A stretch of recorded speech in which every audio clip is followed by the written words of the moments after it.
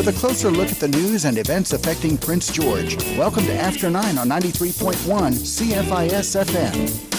It is a Tuesday edition, and coming up later on in the hour, we will have Front Burner in Brief, a look at the severity of the COVID-19 outbreak across Canada. Also, later in the hour, Alan Wishart will be by with part one of an interview he did with Lisa Davison about the badminton championships that were to be held in Prince George. But first, before we get to those, this. From CBC News, here's this morning's Front Burner. Also available on the CBC Listen app or wherever you find your favorite podcasts.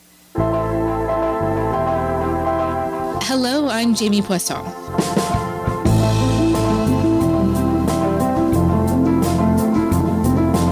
So tomorrow is April the 1st, and for millions of Canadians, the first of the month usually means a rent check is due.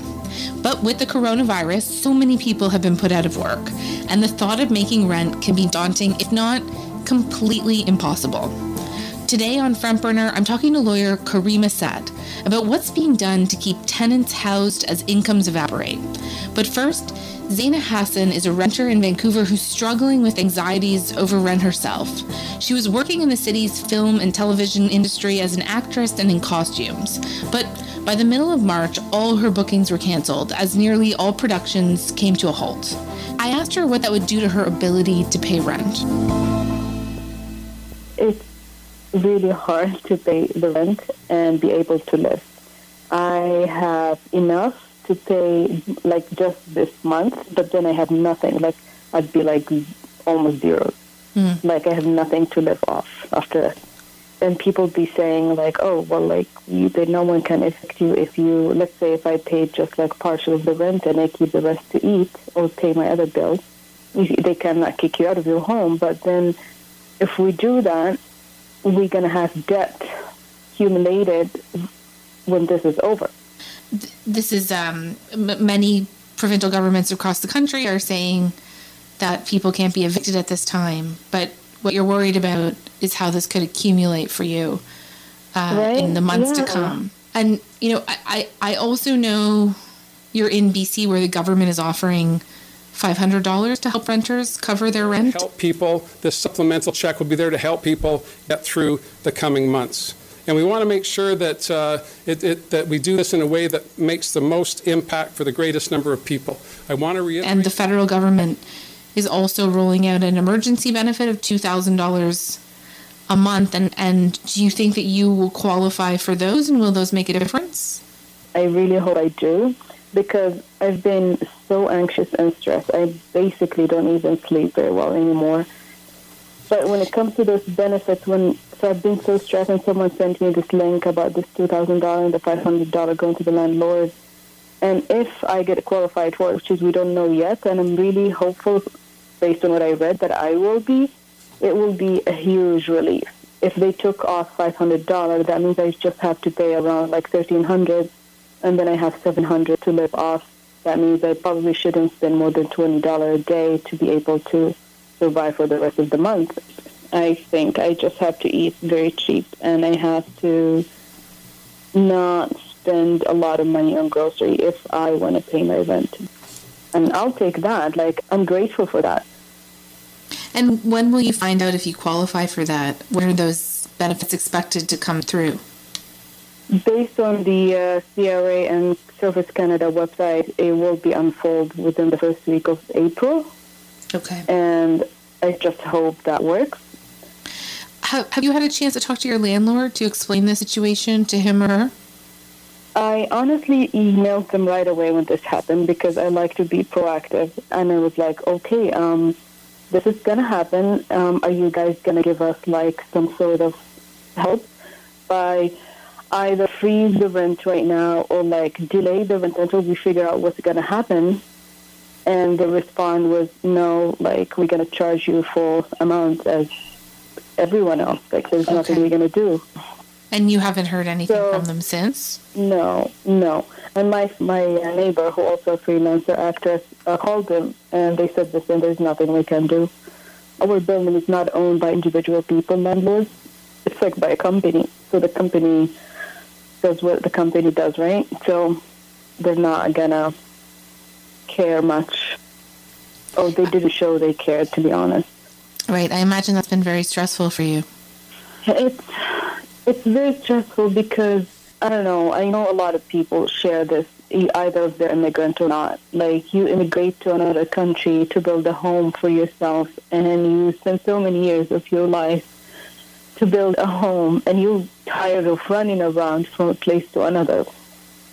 And when you finally get it, and you finally feel home and you feel safe, things just happen, and it's not only to you, to everyone else, and you don't know, do I have to pack right now, or do I have to just live on debt?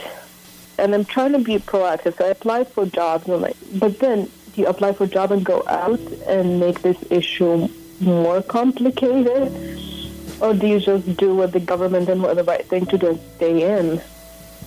Right. You know? You're struggling with all of these choices. I'm sorry that you're facing so much uncertainty right now. I'm sorry for everyone who faced that, and I'm sorry for everyone who had to go out as well. It's hard.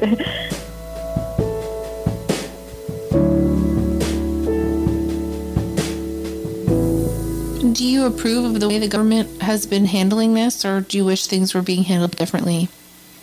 I wish things had been more clear in terms of benefits, and in terms of what are we going to do, and in terms of, like, these links should have been active earlier than when the rent is due, right? We should have been a little bit more prepared, but I guess that it is what it is right now, and we're just going to go through this all together, and we're going to learn from what's going on right now. And we can be putting blame on others. The best we can do is to focus on what we have and on what we can do to help each other and to help ourselves. Okay, Zaina, thank you so much. Thank you. I appreciate it. Have a wonderful day.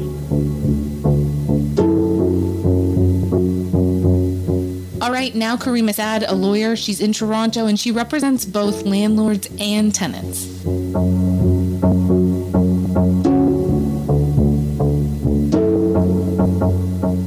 Hi, Karima. Thank you so much for coming on the podcast. Thank you for having me. So we just heard from an anxious tenant in Vancouver, and I know that you represent both landlords and tenants.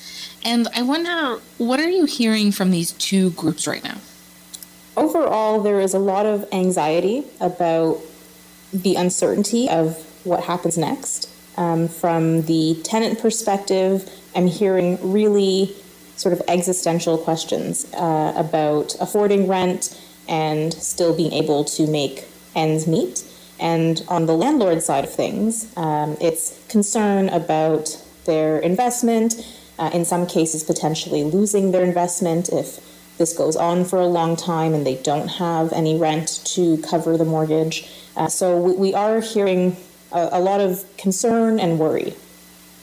Can you paint a picture of the financial situation many renters are in? Do we have those statistics? Do we know? So the Centre for Policy Alternatives recently published a report that sheds light on exactly this question. And it turns out that nearly half of Canadian renters are essentially living paycheck to paycheck. So the situation is bad. People were barely making it work before the pandemic. And now with these widespread job losses, concerns about health and safety, the government directive to stay at home wherever possible, there's a lot of people who don't know what to do next because their source of income may have been cut off, or they are physically unable to work and are now still getting pressure in some cases from their landlord to make that rent payment. Let's go through some of the measures that governments have introduced for those who are anxious about paying their rent right now, starting with, the more urgent issues, and that's evictions. And we just briefly talked about this with Zaina. And so can you tell me briefly what's been announced in that regard? So the good news is that the majority of provinces have put a hold on the enforcement and issuance of evictions. No one will be evicted April 1 for non-payment of rent. I repeat, no one will be evicted at the beginning of the next month for non-payment of rent. Civil enforcements of evictions currently underway for tenants for non-payment of rent will be suspended until April 30. And that includes folks who there are a few exceptions, but aside from that, tenants can at least have some security in knowing that for the time being, an eviction can't be formally enforced. If you have a choice between putting food on your table or paying rent, you're putting food on your table. And the government of Ontario will make sure that no one gets evicted. We stand by that. However, there has been total silence on what happens to rent payments. And for tenants who cannot or are not able to pay their rent, although they may not have the sheriff knocking at their door, at some point down the line, we can expect that these arrears will accumulate and eventually the tribunals will open up again. And that could put tenants in a very precarious spot where they have accumulated debt and have to work themselves out of a hole effectively. Right. So I know that housing is a provincial issue, but the federal government is promising money to people who have had their income dry up at this time. And I know that it's not specific to rent, but they do say that it should help with that rent. We know that there are significant pressures on Canadians right across the country who are facing bills coming in, who are facing pressures on caring for their families. That is why we are working extremely quickly to get money out the door into the pockets of Canadians during this extraordinary time. We recognize. What are you hearing from renters around these measures? The federal government is promising money to some people. So the qualification and who actually is eligible, we will see that in the coming days, and we'll see what the application process is like and how many people are actually able to access these funds. But the amount that's being offered, $2,000, is very close to what a lot of people pay in rent. So if the federal government had in mind that this sum of money could be used for essentials, to cover what may be higher cost of groceries in some cases or other needs, if it's meant to cover rent as well, that amount will dry up very, very quickly. Right. So it's not really, I don't think, adequate relief. For Zaina, she's living in Vancouver and her rent is $1,700 a month. She's also eligible for $500 in like a rebate from the province of BC. What about these measures? Are we seeing this across the country? Is this helpful? BC is one of the few, if not the only province to announce that kind of relief. And I do believe that the money gets paid directly to the landlord once the tenant applies. So again, there are some procedural steps that need to be taken, and it will help. But I don't believe that it really alleviates the full burden. And in this conversation, I don't want it to be lost that landlords who have investment properties are investors, and investors always take some level of risk. So when we are talking about paying rent, I do think that the conversation needs to acknowledge that these investors may not get 100 cents on every dollar. And there's another sort of player here in the game who has not been talked about a whole lot, and that's the banks who are holding these mortgages. Let's talk about that for a moment, because the banks have essentially announced that they will allow deferrals on mortgage payments. And so is this a way to help out landlords and then by proxy help out tenants, because it could trickle down to them? If we look at what the banks are actually offering, these deferrals, first of all, it's on a case-by-case basis. And I also believe that it applies to a primary residence. So unless the landlord lives in one part of the house and they're renting another portion to a tenant, they actually won't necessarily qualify for a deferral on the property. And also important to note that interest will still accrue during this deferral period. So anyone who tries to use this relief in the long run will end up paying more. So it's really not a full measure. And I think that that's part of the problem, because landlords still feel the pressure of their financial obligations that they assumed when they made this investment. And that's not entirely the same thing. It's not really fair to say that that's equivalent to the stress that tenants are feeling, because a tenant who loses their housing becomes homeless or is otherwise in a much more precarious spot in the midst of the pandemic, right? So someone losing their investment, while we should prevent that as much as possible, it's not really apples to apples here. But I do know that what's currently on the table is not enough for landlords, and by extension will not be enough for tenants, because when we talk about trickle down, the pressure trickles down for sure.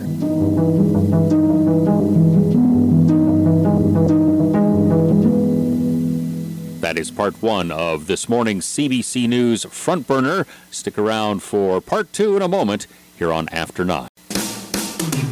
Keeping you up to date on current news and events in and around Prince George. This is After 9 on 93.1 CFIS FM. And now part two of CBC News Front Burner for this Tuesday morning.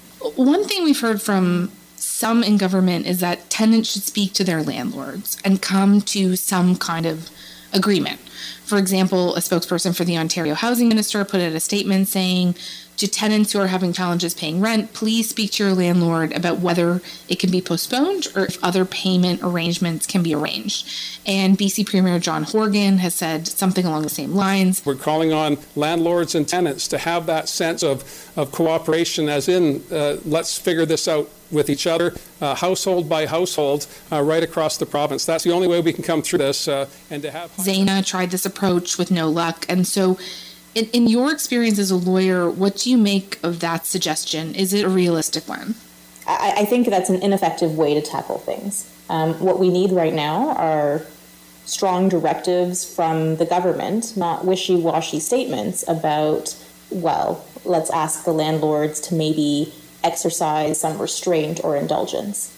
And I also want to address sort of the notion that this is all about kind of small-scale landlords, and it's very easy for a tenant to approach them, and there's a good relationship and they know one another. That's not the case for a lot of renters. Right. A lot of renters, their landlord may be a big conglomerate who is faceless, and in that circumstance I would be skeptical whether you could actually achieve results from just reaching out to your landlord. And even as far as investors who are out of city or out of province, even out of country in some cases, you're not going to necessarily see that kind of sympathy. So it's a myth to think that everyone has sort of this friendly face-to-face interaction with their landlord. Not true.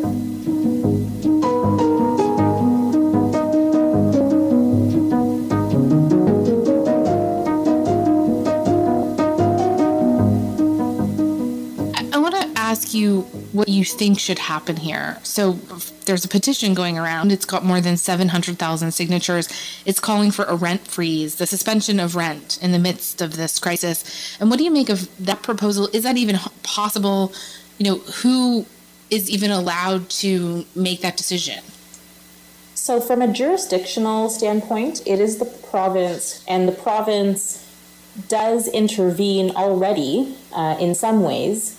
For example, with rent control. So we already know that the province has the power to step in, pass laws, pass legislation.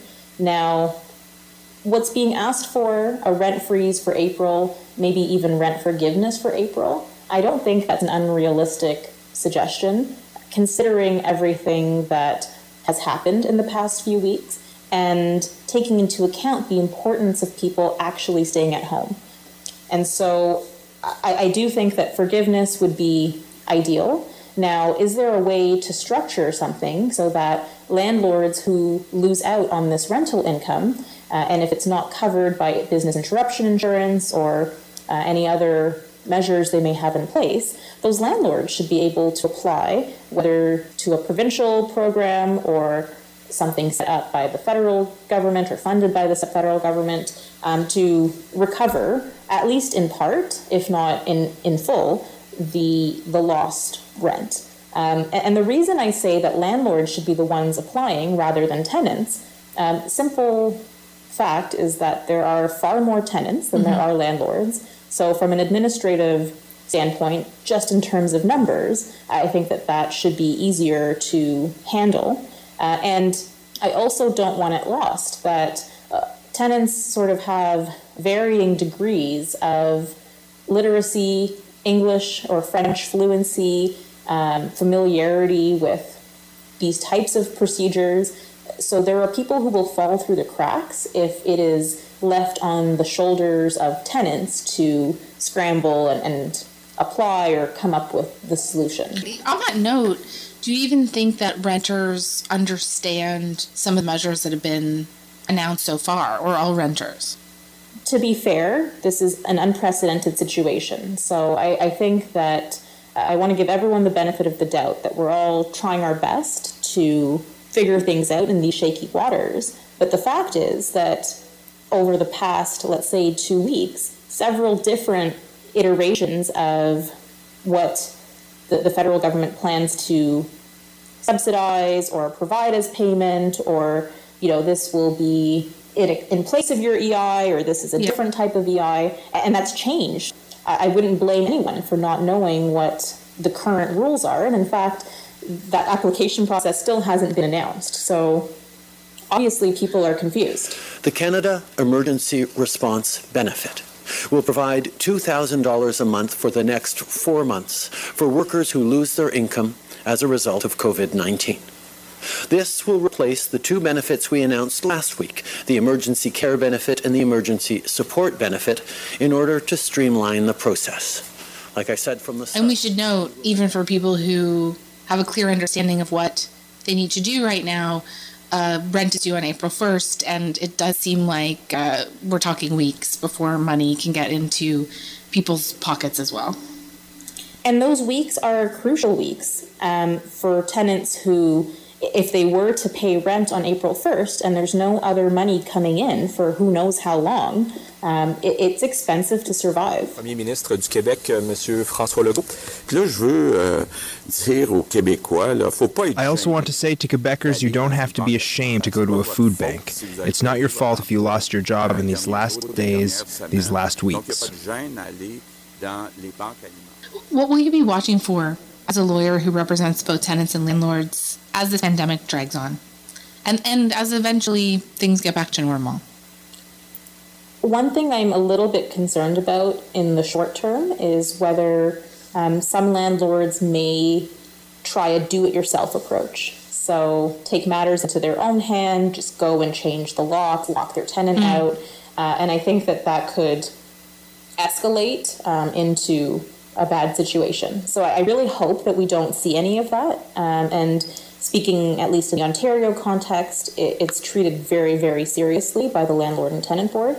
As things get back to normal, it really depends. If there is no real consideration given to the idea of forgiving rent, or at the very least establishing lenient payment plans, I think we might see an exodus from some of the major centers where people lose their homes because they cannot pay the large amount of arrears within the mandated time and can't afford to remain in that neighborhood or community or maybe even city.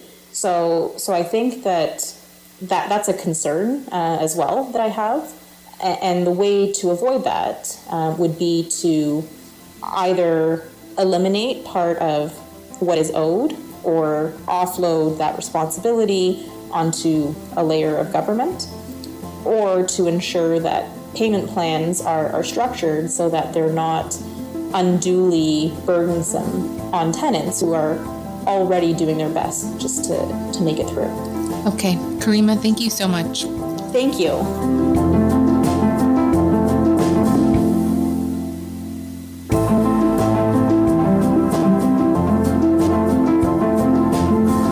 All right, that's all for today. Thank you so much for listening to Front Burner, and we'll talk to you all soon.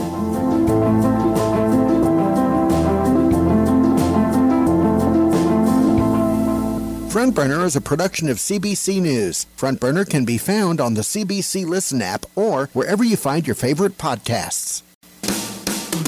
It's after 9 on Prince George's Community Station, 93.1 CFIS FM. The 2020 Canadian Masters Badminton Championships were to be held in Prince George in 1 month's time, and Alan Wishart caught up with the chair of the event, Lisa Davison, to talk about, well, first off, the good news, bad news around the event. Due to the pandemic, a lot of events got canceled, including our 2020 Canadian Masters Badminton Championship that was going to be here in the end of April, beginning of May. And in consultation with the host that was going to be hosting for 2021, they offered to defer and let us reschedule our event for 2021, and they'll host in 2022. And so the team in Calgary was very generous in offering to do that. Wow. So now, so today, it's almost exactly a month, isn't it, before the championship was supposed to start here? It was going to be starting April 27th. Mm-hmm. So, it was, going to start in a month. And, you have to make lemonade out of the lemons that you're given, and we're using this opportunity now to work on some of the things that we didn't get to do and fill in the gaps where we feel like we could do even a little better and have a even better memorable experience for the participants. So, we're always in the optimistic side of things. It always gives you more time. So you're almost looking at what you've been doing for the past, probably 6 or 7 months as like a warm-up for next year. Well, yeah, and actually, you're not the first person to actually say the word warm-up. And it truly has been, and actually it has been almost 2 years. Wow. So, even over that course of the time, there was, as a new event host for a national championship, our club, has a small group of volunteers, and now we can build on what we've already put in place so far. So now, are there any specific items that, because you've had a little bit of time now to look at it and realize, okay, we don't have to have everything done in a month, what are some of the things that you're sort of looking at and saying, okay, maybe we can try doing this a little bit differently for next year?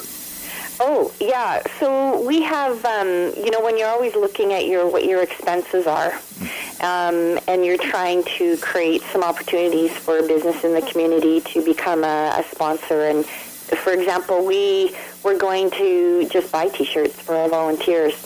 But now we have the opportunity to now look for a volunteer sponsor just to support all the volunteers and provide them the training that we had involved for them and things like that. So there are going to be more ways for us to kind of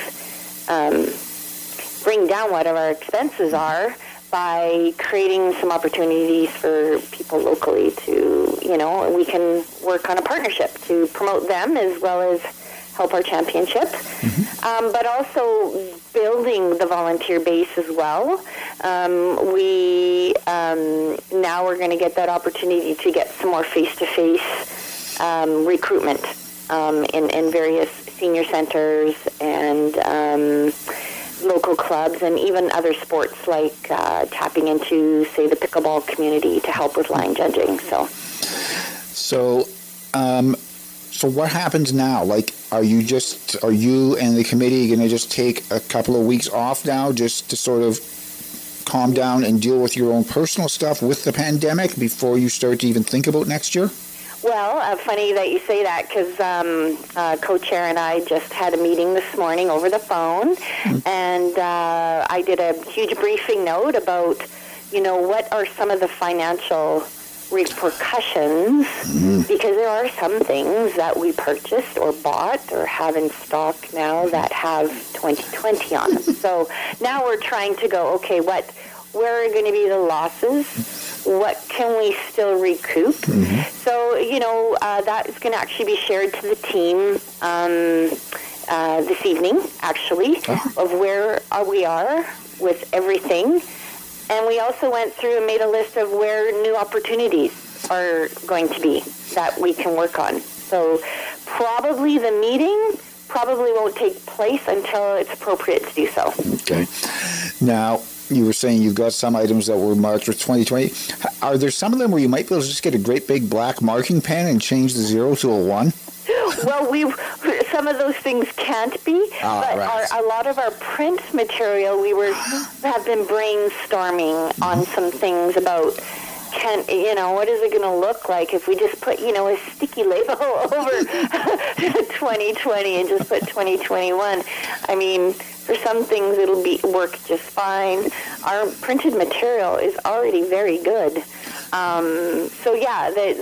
We're brainstorming on what those might look like and working with concept design and finding out what we can do either as in kind or at the reduced cost or do nothing, right? So, yeah. The other suggestion that I was just handed was put a slash through the 0 at the end of 2020 and just put a 1 on the end. Right. I mean, you name it.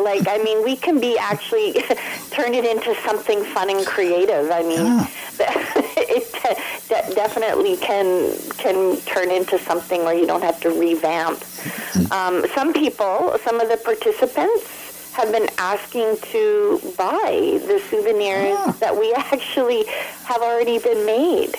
So it's like, maybe that's a way to also recoup some expenses that we've incurred that we have goods for, right? So, yeah. So I'm guessing you probably don't know this for sure yet, but have you been getting calls as well from volunteers and other people saying, well, what are the dates for next year?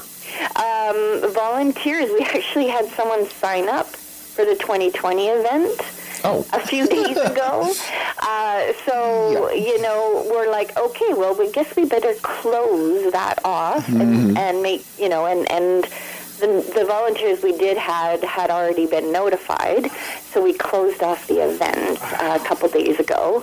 But for participants, yes, I mean, I've been getting a lot of Facebook messages about they're looking forward to 2021. When's the new dates? And, that, yes, there's been lots of inquiries and positive feedback from them to say, hey, we're good to go for 2021. So that's good news.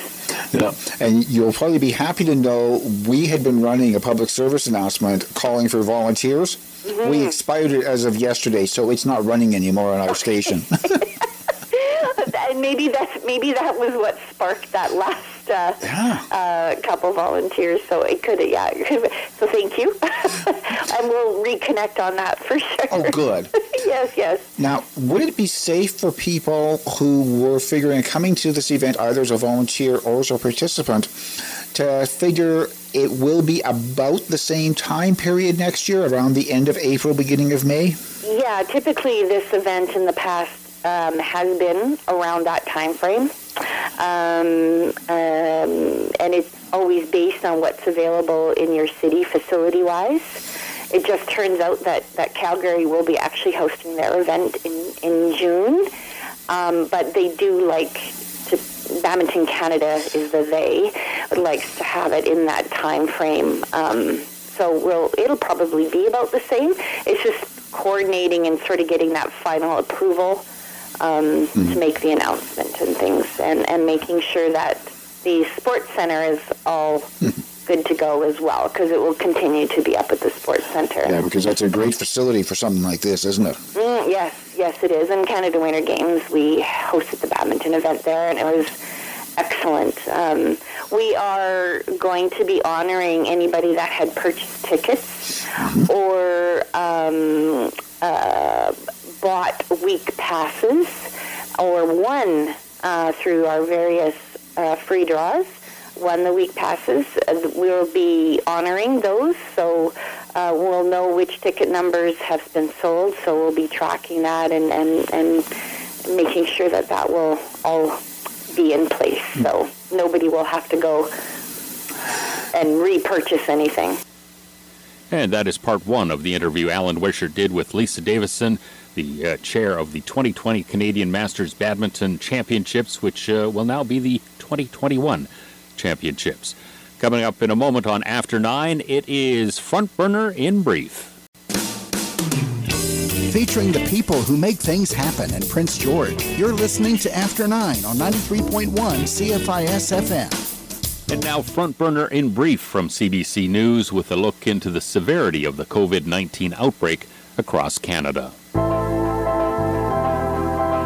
Hi, everybody. Jamie here. So we're going to talk to senior health reporter Adam Miller in a moment, but first, some headlines from today. Justin Trudeau says Canadian businesses, including nonprofits, that see a 30% drop in revenue will qualify for a 75% wage subsidy. Newfoundland and Labrador reported its first coronavirus death, the first COVID-19 related death in Atlantic Canada. And across Canada, a domestic travel ban for those showing symptoms went into effect today. And on tonight's episode, we want to talk about how Canada is doing in its fight against COVID-19, a preliminary report card, if you will. With information and early data from public health officials, we are slowly starting to get an idea of how the virus is spreading and the severity of cases across Canada, though the data is not perfect. This is Front Burner.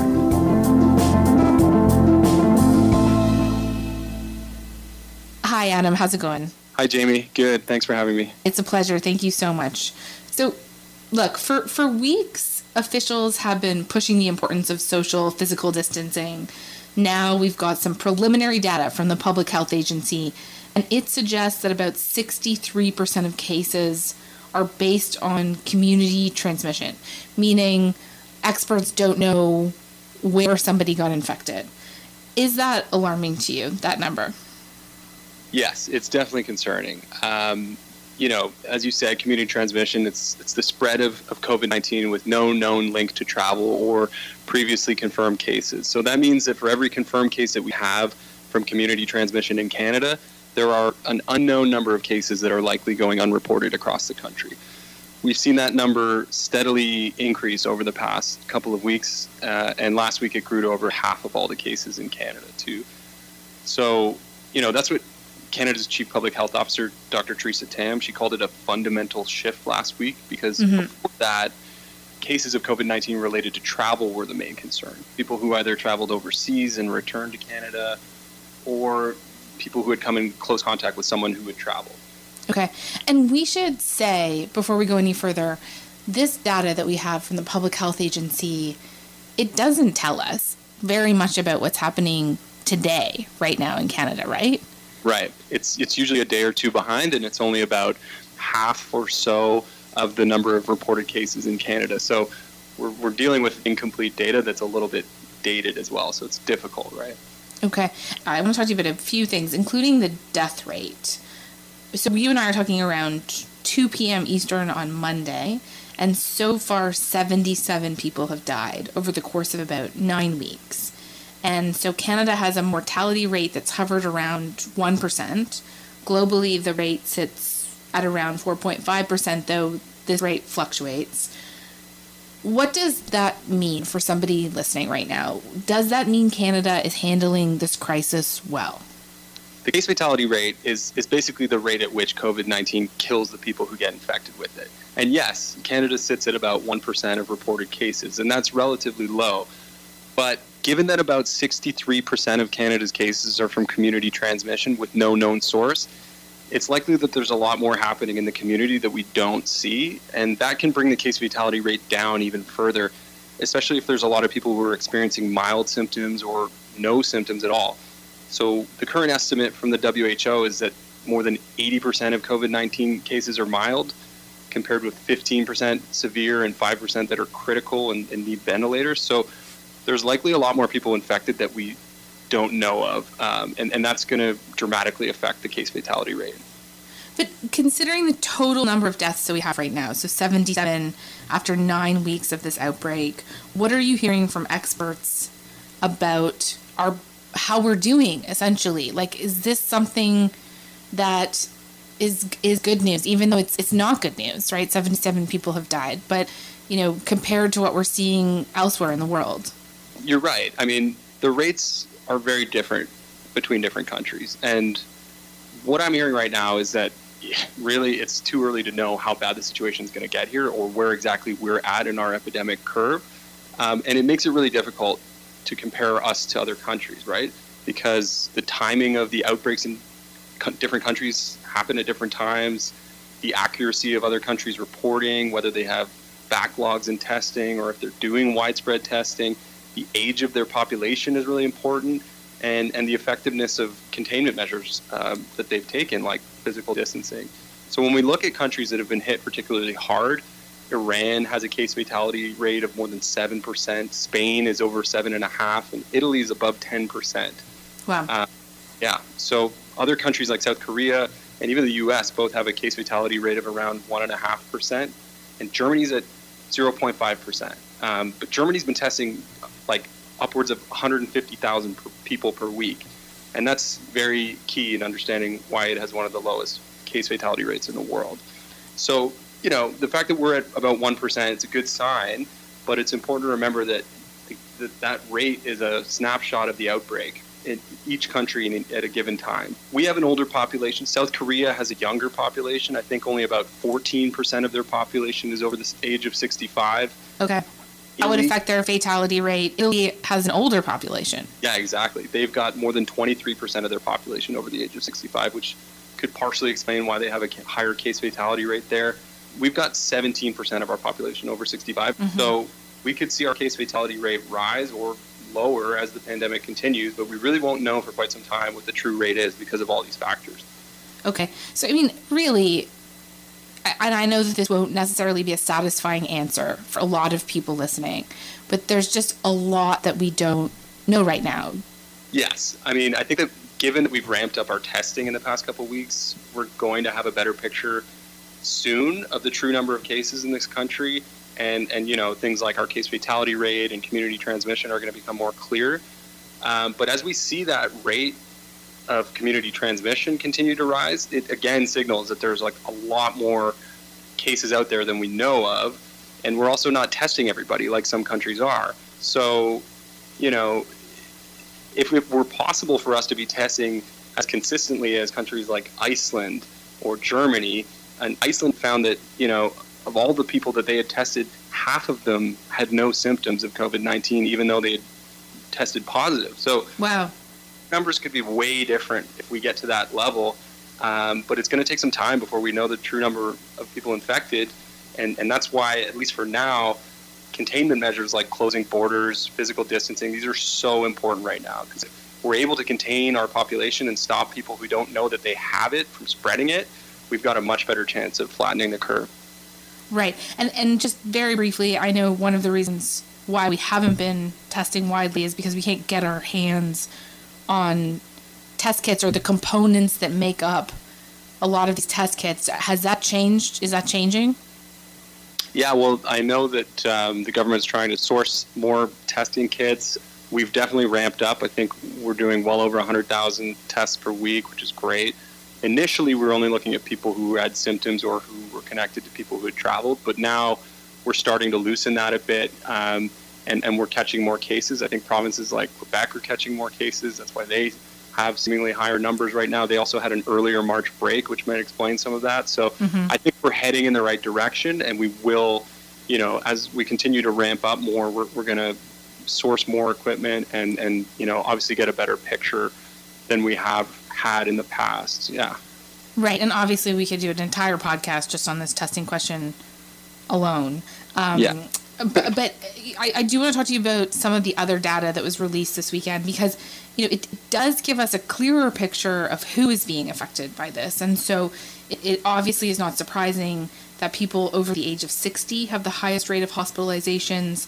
But right. Who else is getting seriously ill in Canada? Like, what does the data tell us about that? Dr. Tam, Canada's Chief Public Health Officer, came up this weekend and made a real point of emphasizing that younger people can experience severe illness as well, and even hospitalization. I think the percentage of hospitalized patients under the age of 40 is currently around 12% in this country. That's really significant, right? Because I think a lot of younger people have this misconception that it's not going to affect them, or as long as they're not relatively unhealthy, it's not going to be a problem. But that's clearly not the case. You know, of course, older age groups make up a higher proportion of serious cases, but it can affect young people indiscriminately as well, even if they're healthy. That's why it's so important for young people to take things like physical distancing seriously, because if they're not, they could be spreading it without knowing it to each other or more vulnerable populations, because they may not even be experiencing symptoms. Right, and I've seen some reports come out of New York that are horrendous. So even if this isn't putting you in the hospital, if you're a younger person, this isn't putting you in the hospital, people who are getting very bad symptoms here, like, are essentially reporting that they had trouble breathing for a week and a half, that they were having a hard time even walking to the bathroom. So this sounds like it can be awful, an awful experience, even if you are a completely healthy 33-year-old with no comorbidities.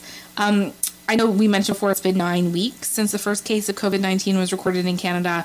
And over the weekend, of course, Dr. Theresa Tam, she did her daily press conferences, and she iterated that this week is going to be very important to see a trend line. To end today, tell me a little bit more about what she's going to be watching for. This is a crucial time right now, because we're going to start seeing the cases tied to March break and the repatriation of hundreds of thousands of Canadians start to show up. I think Dr. Tam is going to be closely watching Quebec, Ontario, and Alberta, because those are some of the regions that have been experiencing a higher number of cases to date. What she's really looking for, though, is if there's a decrease in the number of new confirmed cases, the growth rate of new cases. And that's something that British Columbia announced on Friday. They had said that the effects of physical distancing, the BC Provincial Health Officer, Dr. Bonnie Henry, said that physical distancing cut the province's growth rate of new cases to just 12% a day. She said that without physical distancing, that number would probably be twice that size, at 24%. So that's some really solid evidence in favor of physical distancing, but we need to make sure that people continue to take it seriously across the country. If we see similar drops in growth rates in Ontario, Alberta, and Quebec, we'll know that we're on the right track to flattening the curve. But if we don't see those rates drop, public health officials may need to adjust their strategies. So it's such a critical time right now, and I think we're all really interested to see how this week plays out, so we know that where we're heading and if we're on the right track. Okay, well, Adam, we're going to keep in touch with you to see what happens. Thank you so much. Thanks for having me. From CBC News, that is Front Burner. You can catch Front Burner on the CBC Listen app or wherever you find your favorite podcasts.